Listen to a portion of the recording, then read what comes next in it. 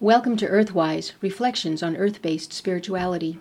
I'm Anu Dudley with a piece about Mabon, the harvest of self. With the fall equinox upon us, we arrive at Mabon, the harvest of self. In the Wiccan year, there are 3 harvest holidays. The first is Lughnasadh, August 1st, the harvest of community, coinciding with the reaping of grain. The second is Mabon, the harvest of self, which celebrates the picking of the fruit. And the third is Samhain, Halloween, the harvest of spirit, which observes the hunt and the slaughtering of livestock. Mabon, the harvest of self, is often called the forgotten holiday because it has no particular forms of celebration associated with it other than general harvest motifs like sheaves of wheat, baskets of fruit, and rituals of Thanksgiving. Historically, people were far too busy harvesting, processing, and preserving their crops to have much time for any mystical appreciation of the fall equinox.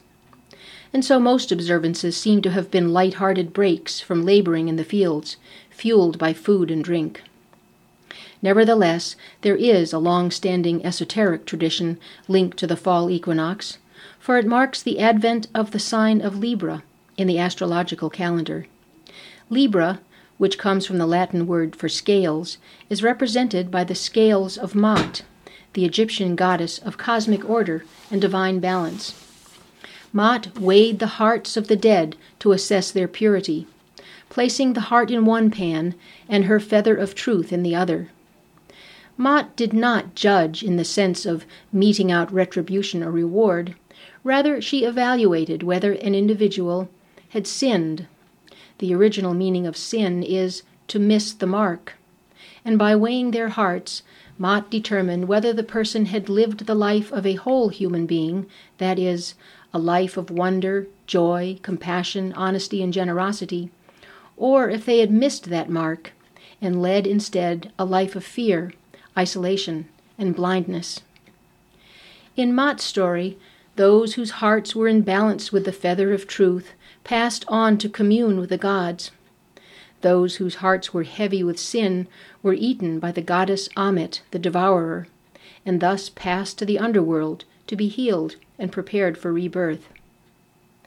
In discussing Libra and the scales of Maat, we may seem to have strayed from the Wiccan holiday of Mabon, the harvest of self, except that Mabon is about assessing the purity of one's heart and the authenticity of the self.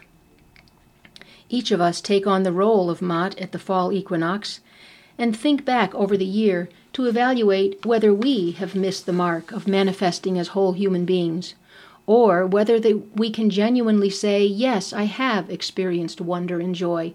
I have had moments of compassion, honesty, and generosity. I am on the path of my true self. The second harvest is also the harvest of fruit. Fruit is the culmination of the season's growth. It contains the seeds of the coming year's growth and on, representing the perpetual cycle of life. Apples, a fall fruit, were associated with immortality, especially in Western culture.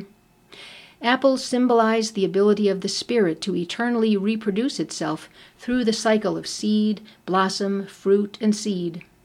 The mother goddess Hera fed the Greek gods on apples to sustain their immortality, as did the Norse goddess Idun. And the land of immortality in Arthurian legend was called Avalon, the Isle of Apples. And it was said that the gods of Egypt lived on the fruit of Maat as their food, so they could maintain the cosmic order she represented. Another fruit of the season is the grape, also a symbol of immortality and lifeblood, which flows continuously through our veins, renewing our cells and our spirits.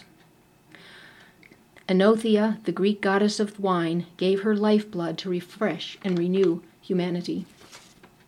So fruit and self are mystically linked at Mabon when, with kindness and compassion, we examine our past year and assess whether or not our lives have borne the fruit we wanted and needed to produce, in particular the fruit that represents our authentic selves. Mabon may be the forgotten holiday because long ago we left the judging of ourselves to others.